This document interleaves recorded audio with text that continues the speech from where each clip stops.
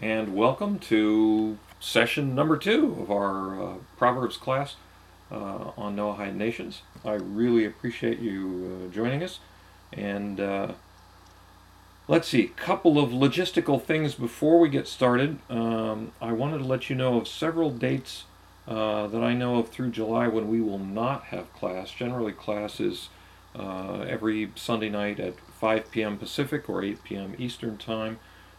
We will not have class on June the 28th, July 12th, and July 26th. So no class, and I'll type this in here so you can see it.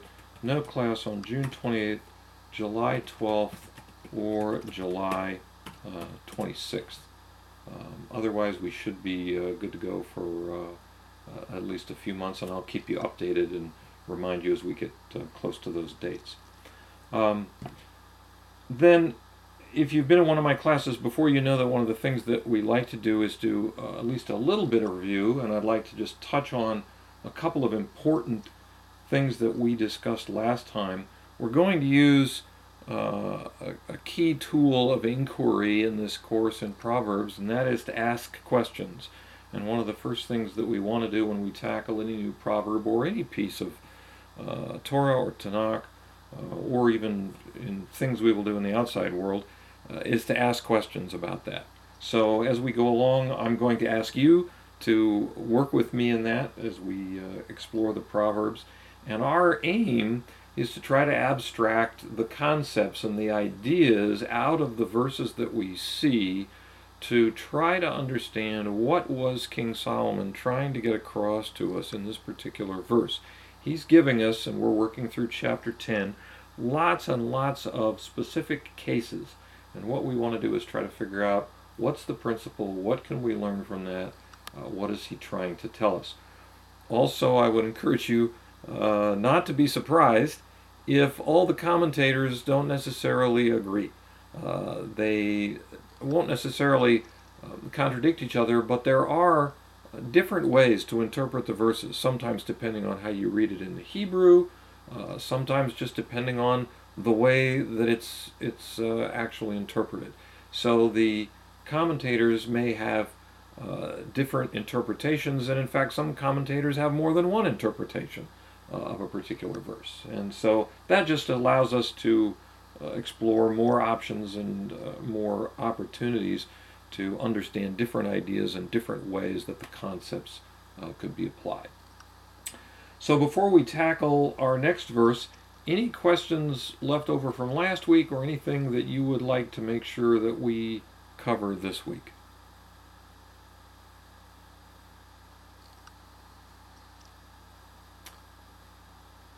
And I will take no response as a no. So if you do, let me know. Otherwise, let's move on. Last week we covered an introduction, and we covered Proverbs chapter 10, verse 1. Like to move on to chapter 10, verse 2. And it reads like this: "The treasures of the wicked will not benefit him," that is the wicked, "but charity saves from death." The treasures of the wicked will not benefit him, but charity saves from death. So, what are the questions? What questions could we ask around that verse in order to try to understand it clearly? The treasures of the wicked will not benefit him, but charity saves from death.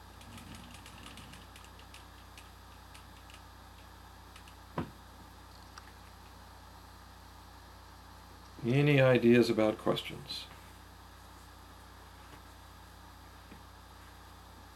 Or maybe I should ask if it's lucidly clear.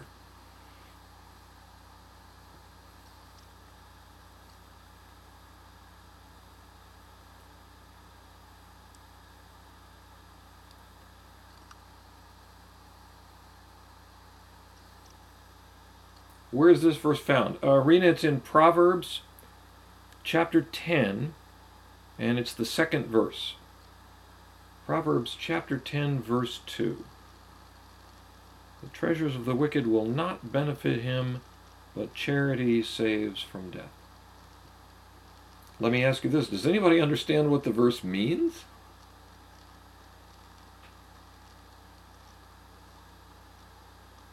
And remember, this is a very interactive class, so it's okay to put something out there and an idea or whatever. This is the process of how we learn this. Okay, so just to reiterate something I mentioned last week, this is very much not a straight lecture type of class. We learn about Proverbs by wrestling with the ideas in Proverbs and trying to figure out, okay, what do they mean? What are they saying? It's a little bit like kneading bread dough. The more you knead it, then you just get more involved in the process. Okay, so Sue, how will the treasures not benefit him? That's a very good point. The first half says the treasures of the wicked will not benefit him. How does that work? There's why wouldn't they benefit him? I mean, if a wicked person gets lots of money, why not? In fact, we could ask the question, what are the treasures of the wicked? And once we figured that out, then we'd want to ask, why won't they benefit him? Seems like they should. Okay. Okay, and Rena, good. Treasures acquired through wickedness. Let's see if we can get the questions on the table first, and then we'll start tackling them and go to answers. One of our process steps here is we want to try to get every question out first, and then start looking at how to come at getting the answers. So we've got, what are the treasures of the wicked? Why won't they benefit him? What about the second half of the verse? Any questions on that? It says, charity saves from death.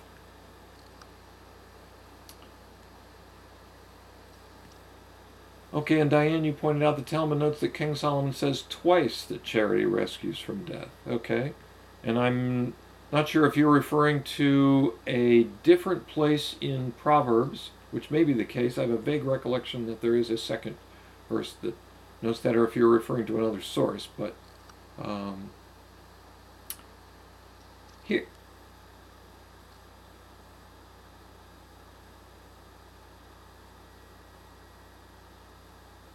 Diane, thank you. Okay, Proverbs 11:4. Okay. And Rena, you said on the day of death it will not save him spiritually. That could be, but let's see if we can focus the question on I guess what we might call the practical side of life. Mishle is a very, very practical book.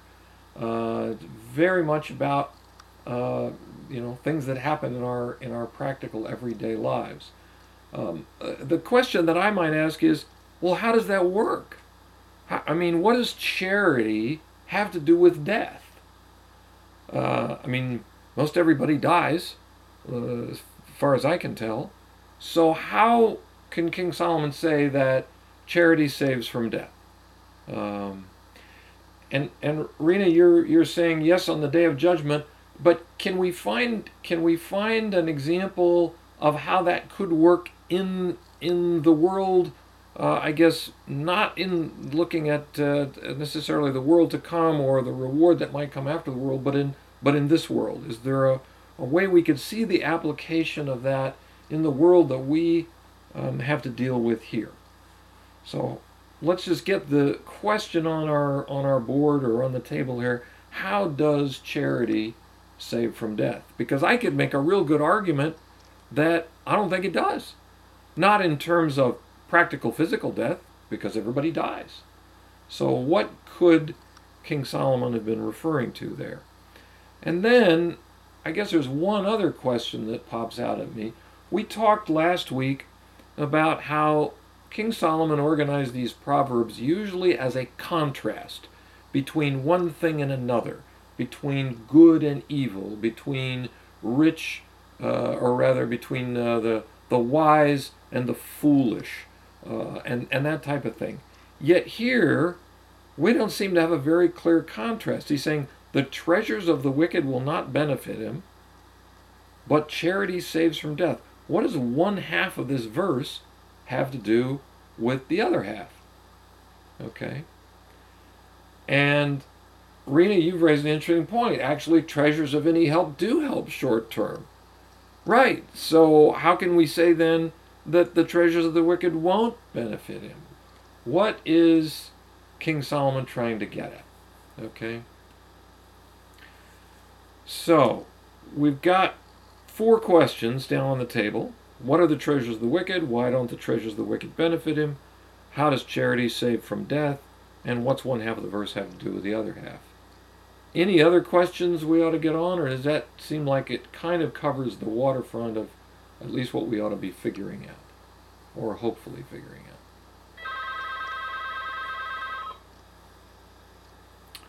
Okay. So let's move on and see if we can tackle some of this.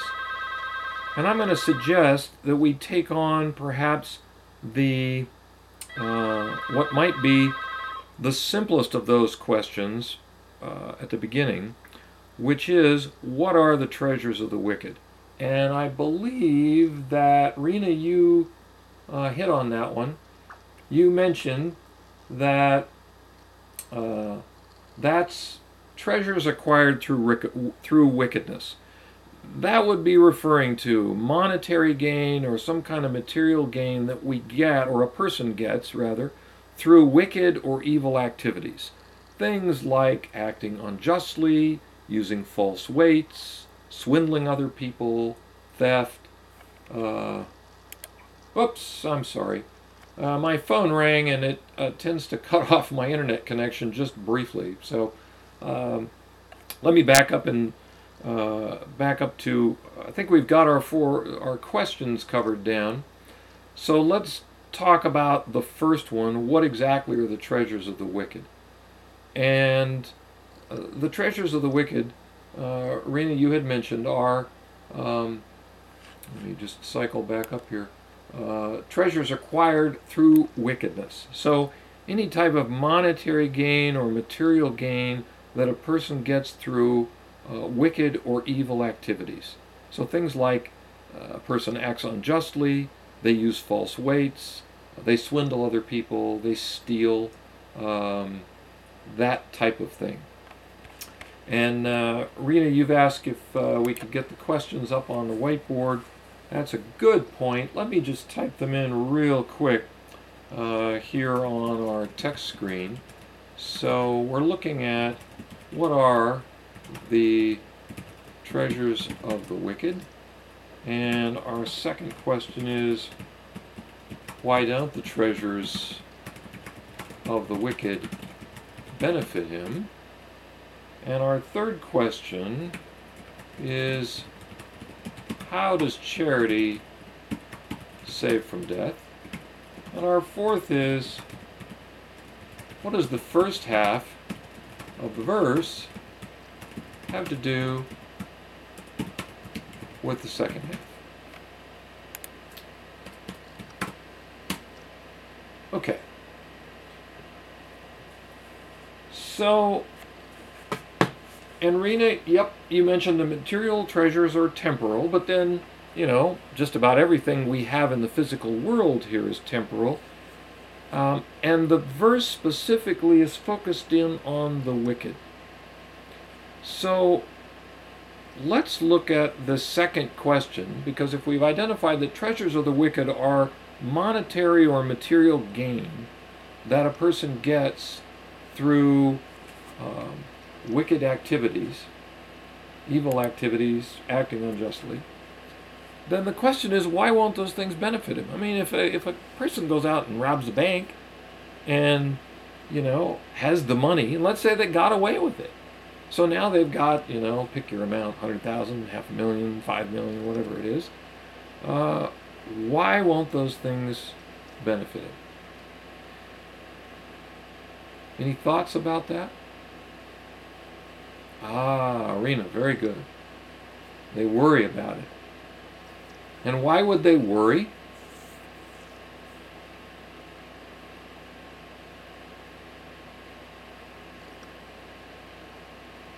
Okay, good. They'll worry that they get caught.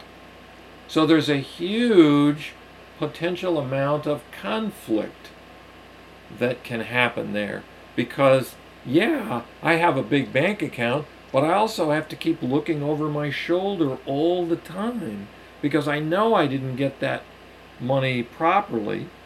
And so, it could come back to bite me at any point. Consequences down the road, absolutely. And Diane, you've said it will not save them from danger, so I'm not sure quite what you mean there or what kind of danger you're thinking of. Can you elaborate a little bit on that?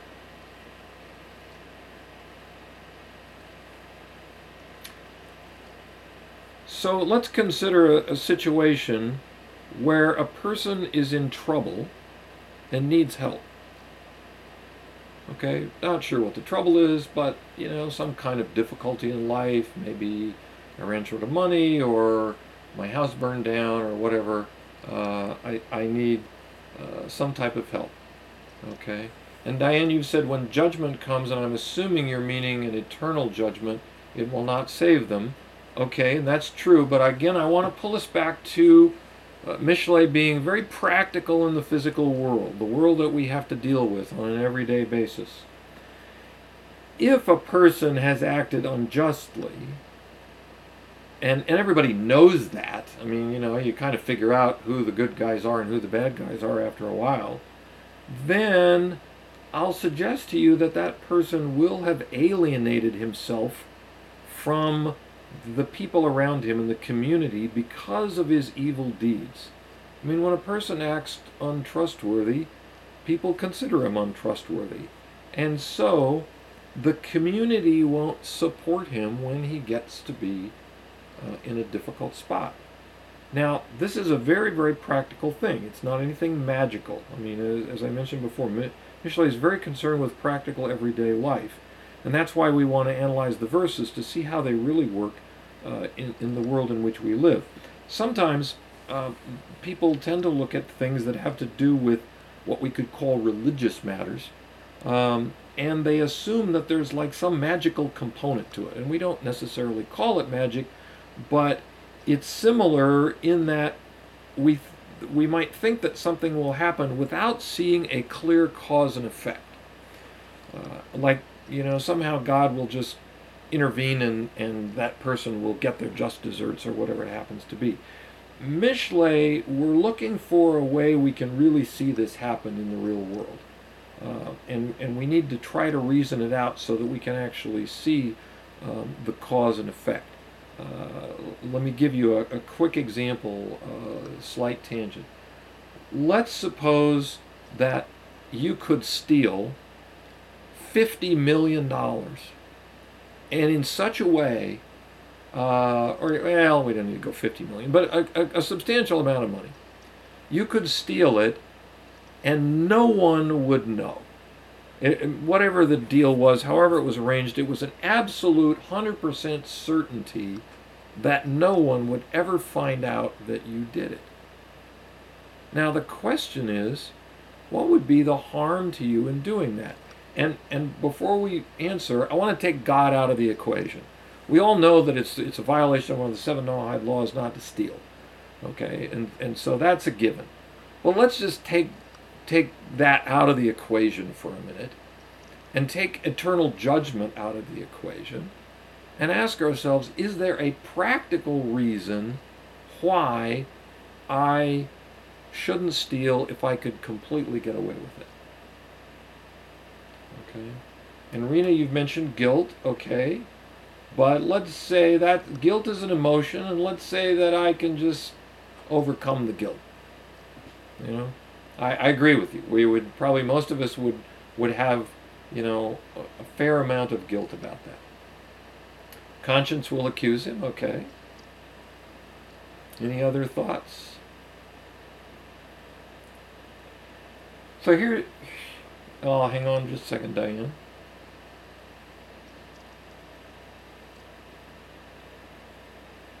Okay, neshama prevents it. Okay, so are you saying the person's soul would prevent them from doing that? I'm assuming that's what you're saying. Yeah, okay, thank you. So here's a thought to consider. The world is set up in such a way that we have to have a societal order. And part of that has to do with the ability to own things. And so we have a Noahide law that says you can't steal.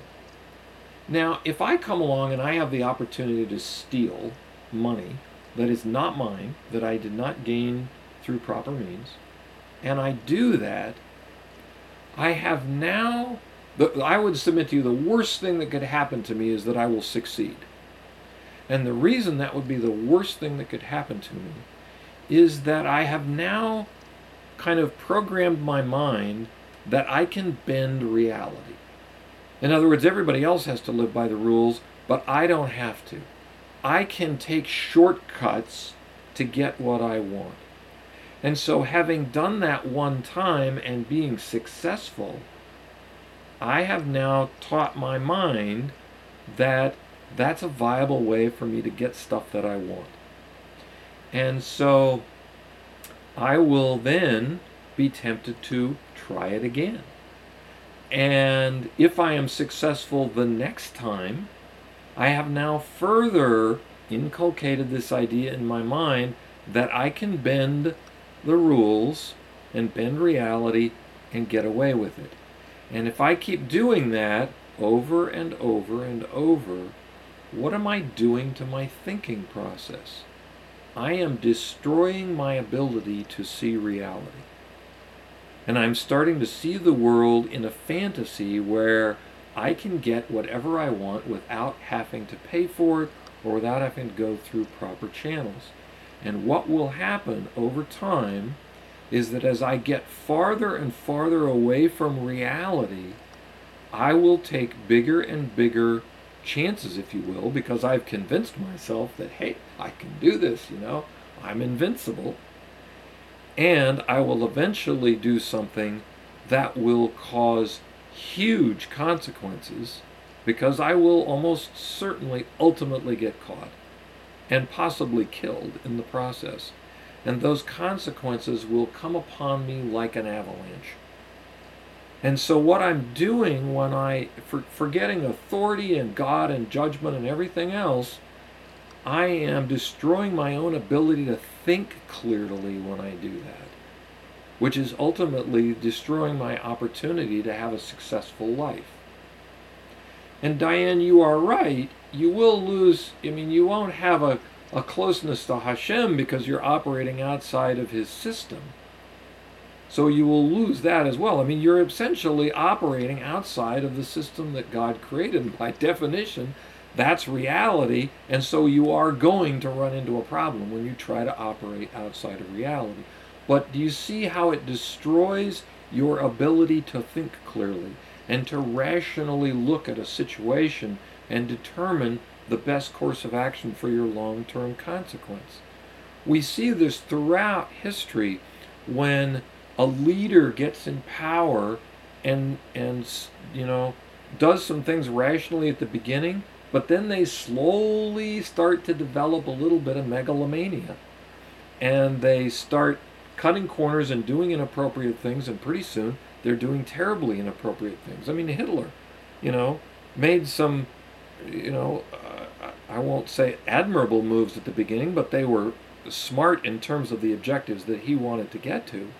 But then he began to get this idea that he could do no wrong because he was used to not being able to think clearly. He kind of taught himself through the things that he was doing that he was invincible. And he began to make incredibly irrational decisions in the way he directed his armies and so forth, and eventually the whole thing led to his demise. So when we talk about Mishle, we're talking about those kinds of practical consequences that we want to try to reason out. Now let's go back to our wicked person. So the community is going to figure out that he's wicked, and so when he gets into a difficulty, he's not going to have a community fall back on or other people who will step in and help him. And even though he may have a lot of money and he might be able to buy his way out of a situation with money, that doesn't always work. And money doesn't solve all problems. So that's one application, one possible application, that a person will have so alienated himself from others because of his wickedness that no one will help him in a time of trouble. Okay, questions so far? We're going to discuss some other possibilities, but I wanted to get that one down first. So let's consider a situation that may also be what the verse is talking about, which is when the treasures of the wicked will not benefit him.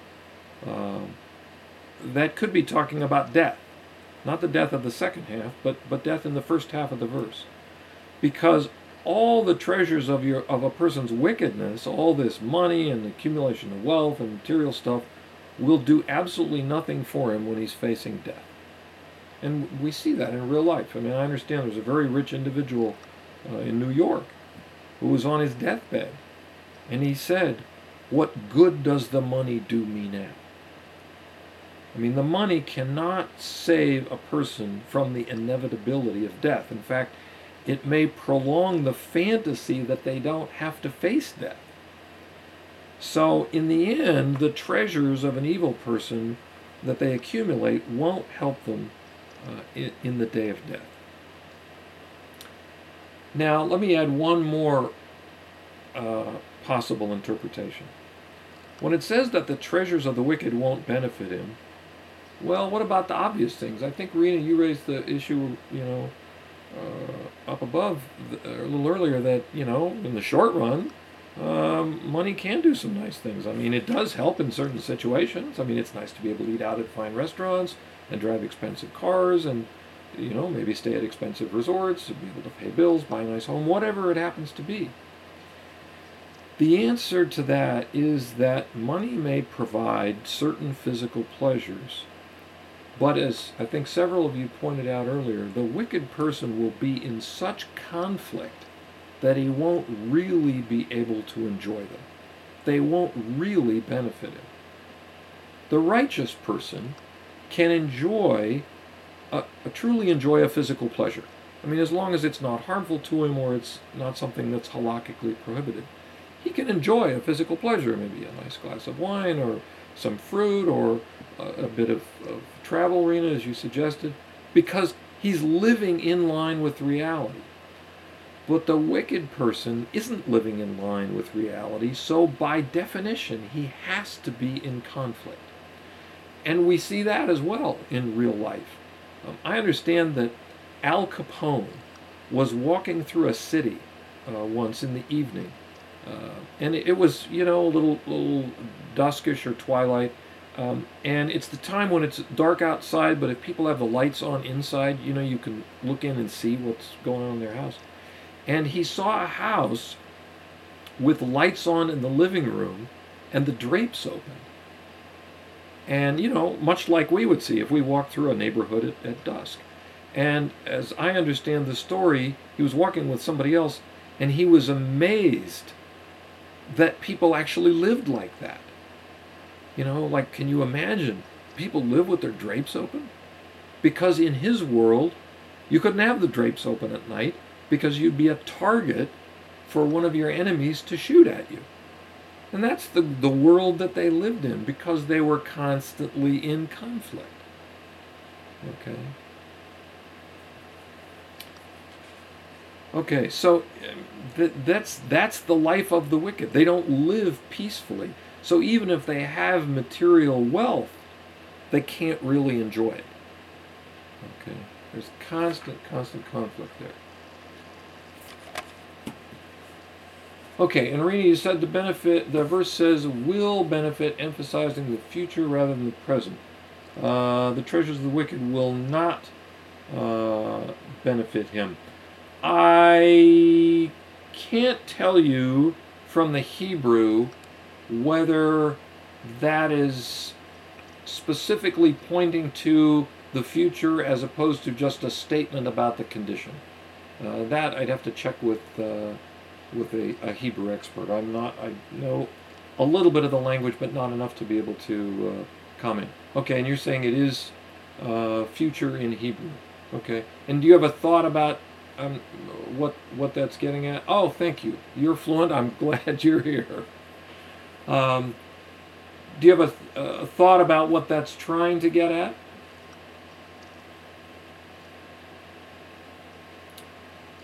Because it may be getting at the issue of, they can't enjoy even, their treasures in a future time in this life.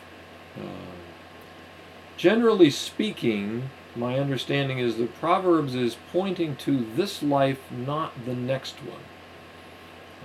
Although, commentators will probably take different approaches on that. So. Rena, very good point. We like to hoard for the future. That is very, very true. In fact, there's a very interesting point about that that my mentor, Rabbi Moskowitz, and I wrote an article on years ago. If you asked a person, do you enjoy pancakes? And they said yes. We'd probably say, well, that's just fine. Lots of people like pancakes. And if a person said, and I have, maybe an extra 6 left over from the last time I made them sitting in the fridge, we'd say, yeah, okay. But if they said, and oh, by the way, I have an entire basement full and an attic full of pancakes, we'd look at them like they were nuts. Because saving up something for the future far beyond what your practical need is could be termed kind of a form of craziness.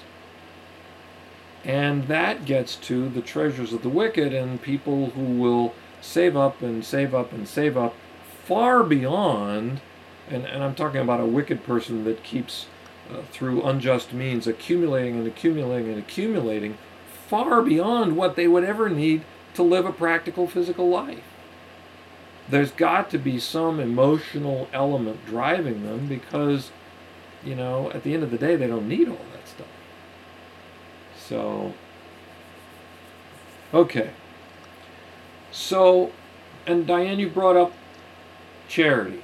Okay, so let's talk about charity. How does that save from death? And I'm going to suggest, at least for purposes of my understanding and my interpretation, that this isn't talking about some special intervention by God. Because Mishlei, again, is about the practical world. So, how can we see this, happening in the practical world? Well, one possibility is that it's talking about a situation where the person is facing a life and death crisis and needs help from the community. And in the opposite kind of situation from the wicked person, if that person is given charity and the community knows this is a person that supports the community and helps the poor and does that kind of thing, then it could be that perhaps the people will identify with him and step in and help him.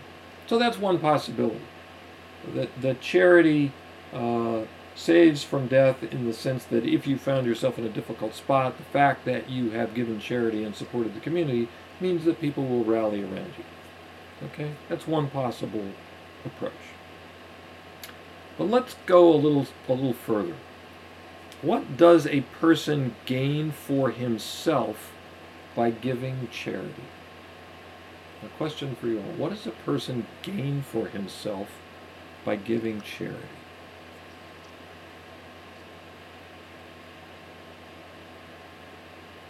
Okay, Rena, good. Joy. Okay, Diane, completes a mitzvah. Okay. Any other thoughts about that?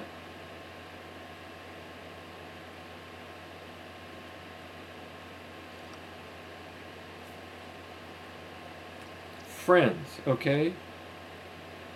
Very interesting point.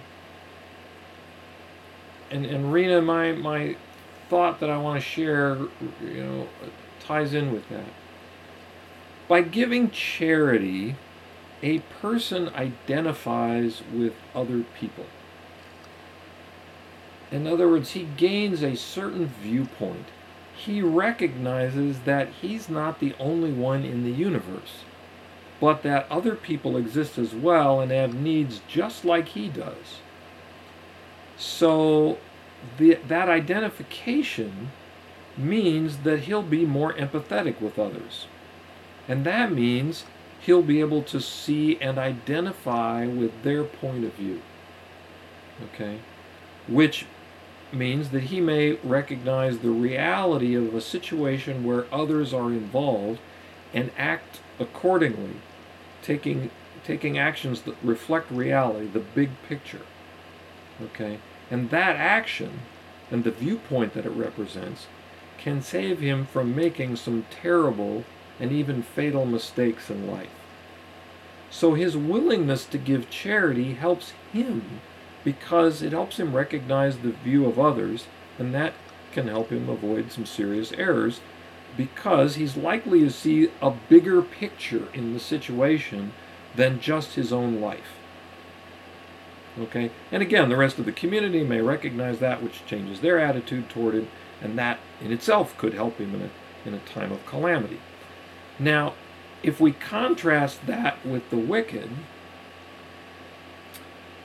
the treasures of wickedness aren't going to help the wicked person make better decisions. In fact, they will strengthen him toward making incorrect decisions because he's already making incorrect decisions in the way that he's getting his wealth. And so, ultimately, he's likely to end up in a situation where his wealth may be his undoing. Okay? So, let's take a slightly different question, and then we'll circle back to this idea of charity. How does a person protect himself at all in the world? I mean, there's a variety of things that can happen to people. How do we protect ourselves? Is there any common denominator or common thread in how we protect ourselves in life? Whether it's physically or financially or whatever. Okay, Rena, first person loves money, second person loves people. So are you saying that one of the ways we can protect ourselves is by loving people? And Diane, you said the best way to keep our wealth is to give it away. Okay. Okay, Rena, good. Thank you. So, from the Mishle standpoint, King Solomon holds that the only way that a person can protect himself is through knowledge. And again, I'm taking, every possible area of life and we're kind of lumping it all together. In other words, we have to understand how the world works and how human nature works. The way I protect myself from a riptide is to know that a riptide is out there and that I should only, swim so many feet from the beach, otherwise I might get caught. The way I protect myself from being eaten by a grizzly bear is to know where grizzly bears are and not go wandering off a trail, or to carry appropriate weaponry, or to carry bells on my belt so that I make noise and scare them away, or whatever it might be. The way I protect myself from a bad financial investment is to thoroughly study that investment and get a lot of knowledge about that area so I understand that area before I invest the money. So it's knowledge of the world, of other people, their personalities, lots and lots of different areas of knowledge. Now Maimonides holds, the great sage Maimonides holds that there are three kinds of harm.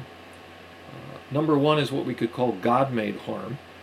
Things like Mount St. Helens erupts, or a tsunami, or a hurricane, or, things in God's systems that can prove harmful to us. Okay. The second is that you're harmed by other people.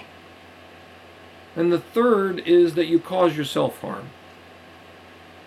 So we could call those outside natural forces, other people, and ourselves. Now Maimonides, interestingly, holds that the first one is rare. The things like the Mount St. Helens or the hurricane. That the second, that we could be harmed by other people, is much more frequent. But that most of our harm that we get in our lives is caused by the third one, that we harm ourselves, and that's because we lack knowledge. Now, there are two parts to having knowledge. There is the knowledge itself. Okay, you got to have it. You got to know what a tsunami is, or know what a volcano is, and that, gee, I'm standing in the way of one and there's steam coming out of there, maybe I should get out of the way.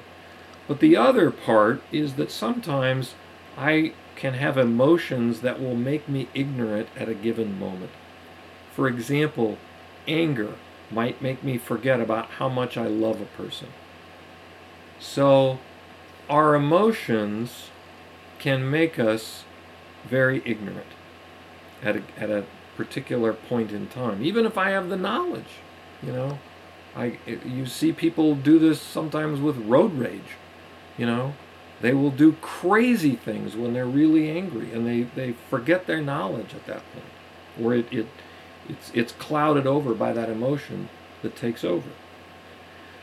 Now, there are also a couple of types of emotions. There's the kind that comes up once in a while, like when you have an angry flare-up. And then there's the kind where the emotion is constant, like a person is an angry person or a greedy person. It's like a constant part of their character. So, with regard to knowledge, we get the ideas, and the ideas can start to help us become more objective. The less knowledge we have, the more ignorant we are, and the more we tend to make our decisions in life based on our emotions, on how we feel at a given moment. And that causes us to make mistakes in life. Now, we're interested in how we relate to other people. And there are two systems, justice and what's sometimes called charity or kindness. And I'm using those in a broad sense, not just like the giving of monetary charity, but in a broad sense.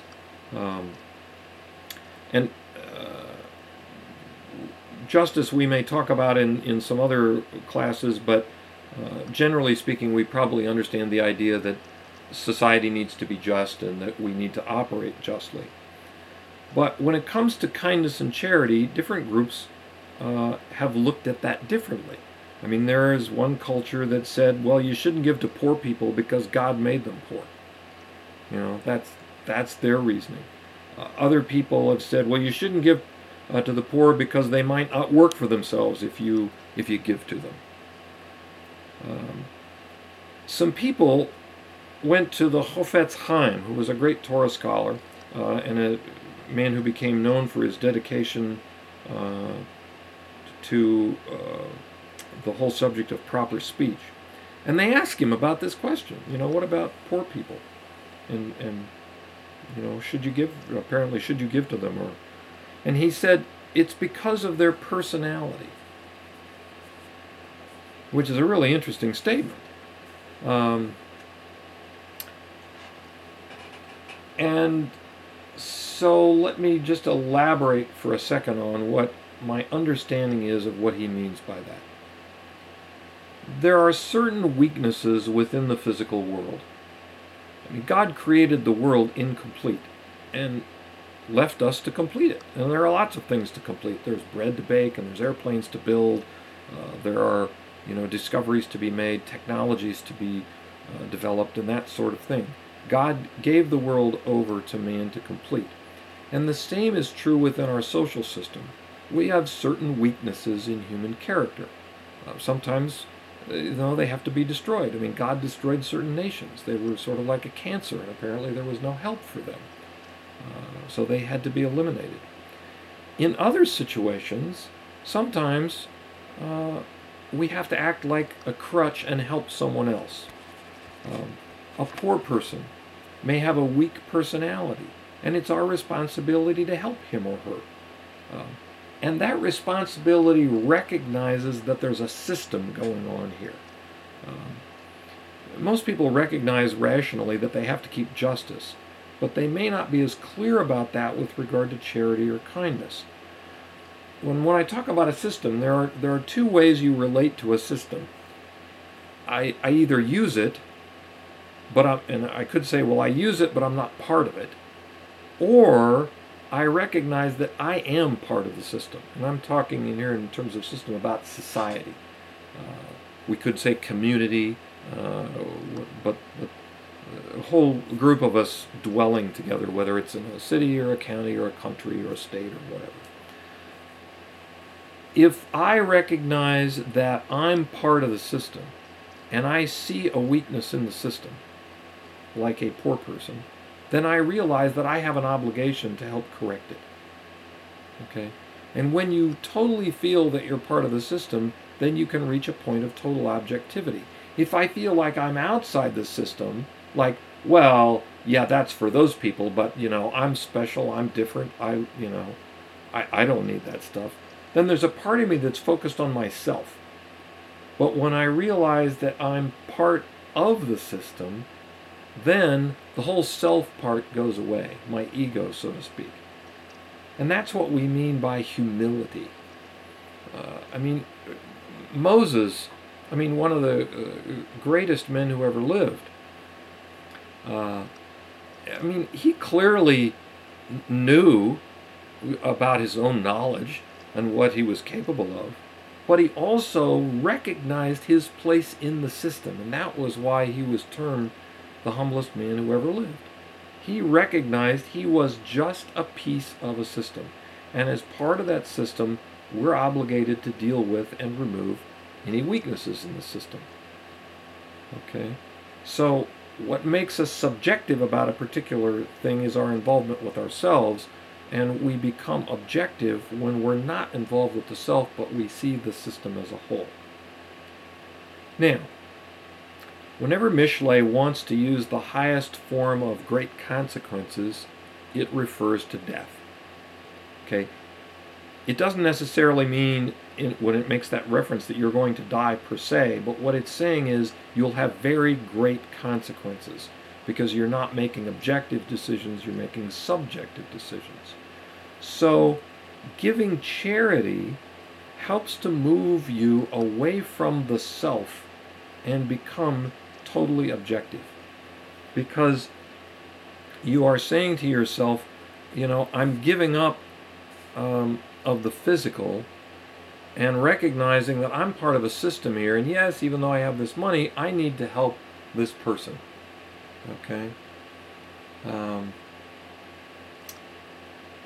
So charity helps me to do that, and by contrast, the more evil that we do, the more then we suffer consequences. We become more subjective. So the whole book of Michelet is to show that the life of ignorance is a failure and the life of the righteous leads to success. And from all different angles possible, it's showing us that the life of the wicked is nothing at all to be jealous of. In fact, by definition, it has to lead to failure. But the life of the righteous, if it's lived in accordance with the principles that we're learning from King Solomon, that leads to success. Okay? And Rena, you've pointed out the Hebrew word for charity also means righteousness, so it's back to the lessons of the Garden of Eden and the infamous tree of righteousness, good versus evil, right versus wrong, and so forth, and holiness. So, yes, the idea of charity gets us back on the right track.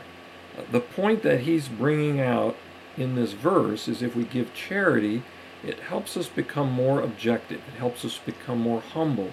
It moves us out of ourselves and helps us to avoid all the mistaken decisions that come about from being too focused on ourselves. But the wicked, by contrast, they're more involved with the self, and so they make more mistakes and they get greater consequences. Charity also does something else, and that is that it tells us that the physical world is not the most important. Okay? Remember at the last week when I asked you all at the beginning of the class to write out the word participation, and I said that's muscle memory. We learn by doing. When we give charity, it is a muscle memory, if you will. It is an acting out of the idea to make it clear to us that money is not the most important thing, but that wisdom is. And that we can enjoy the physical world, but we don't want to become overly attached to it. Because if we become attached to the physical, then we'll make mistakes. And then we won't even be able to benefit from the material wealth that we're able to have. And we'll see more and more of this as we get into the study of Mishle. The ultimate success is someone who recognizes that the only real success in the physical world is through wisdom. In Hebrew, it's Chachma. And Chachma becomes the essence of my life. And the physical isn't the essence. It doesn't mean the physical is bad, or I'm trying to become an ascetic, or say, gee, I won't enjoy any benefits of the physical world and somehow that'll make me more spiritual or religious. It's not saying that at all. It's just putting them in the right perspective so that we recognize that the essence of our lives is about the wisdom, and the physical is there as an opportunity to support that. So giving charity is the act of a personality from a Mishle point of view that isn't attached to the physical, but is attached to wisdom. Now, circle back to our final question, how does that save us from death? And besides, everybody dies. Well, you can look at death in two ways. If you live out your life according to your genes and your natural life expectation, then death isn't a punishment. Death as a punishment means that your life is shortened. Like take presidents of the United States. I mean, that tends to shorten their lives. If you've ever looked at a new president when they go into office and look at their face and their hair, and then look at them 4 or 8 years later, you can see the effect of all the stress and the conflict and the struggles and what that job does to you. The more tension and conflict that you have, your life gets shortened. So wisdom is the tool that we have for knowing how to deal with the physical world. Now, the ultimate consequence to a person, negative consequence, is to have their life shortened. And so, and again, we see that, the Al Capones of the world and people that live in that kind of lifestyle are constantly in conflict, and so that is going to bring about a shortened life. So thus, charity helps to save you from this because it helps you to put the physical world in its proper place, and you can begin to see that wisdom is what is truly important rather than the physical. Okay, so let me pause for questions.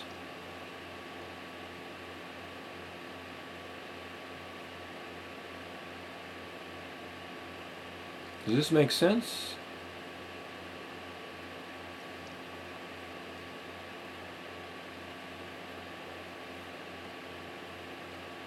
The whole study of Mishle is all about understanding, the importance of wisdom in our everyday lives, and seeing that is the real essence, and just one of the most exciting beauties of what we get in the world. While the wicked are so focused on the material that they miss out on what the real opportunity is here. So, okay, good. I appreciate those comments. The study of Torah, as I'm sure you are familiar, is equal to that of all the other commandments.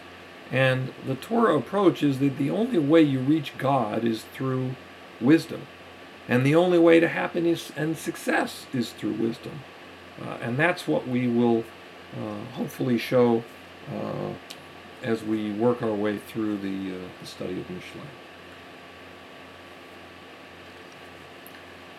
Okay, and Rena, I see your comment, giving in all forms is not easy.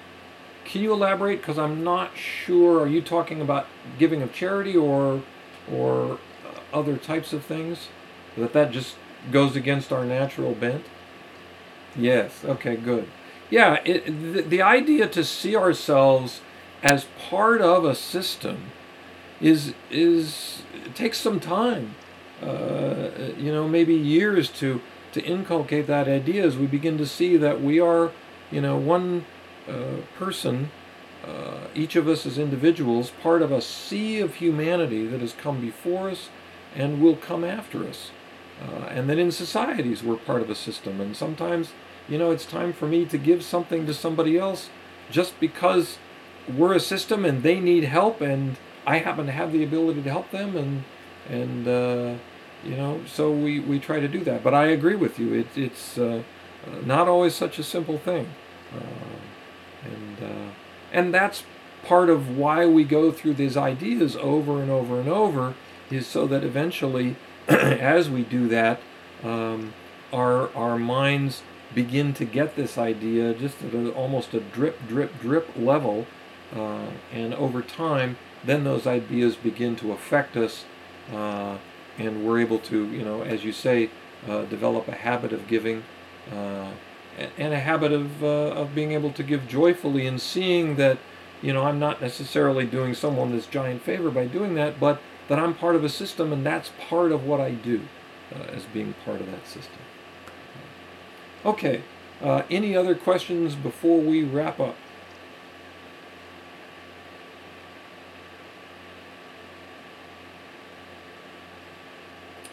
Okay, if you do have questions, please feel free to email me at doug@thinkingdynamics.com, and I'll see if I can spell that out here and get it up on the board.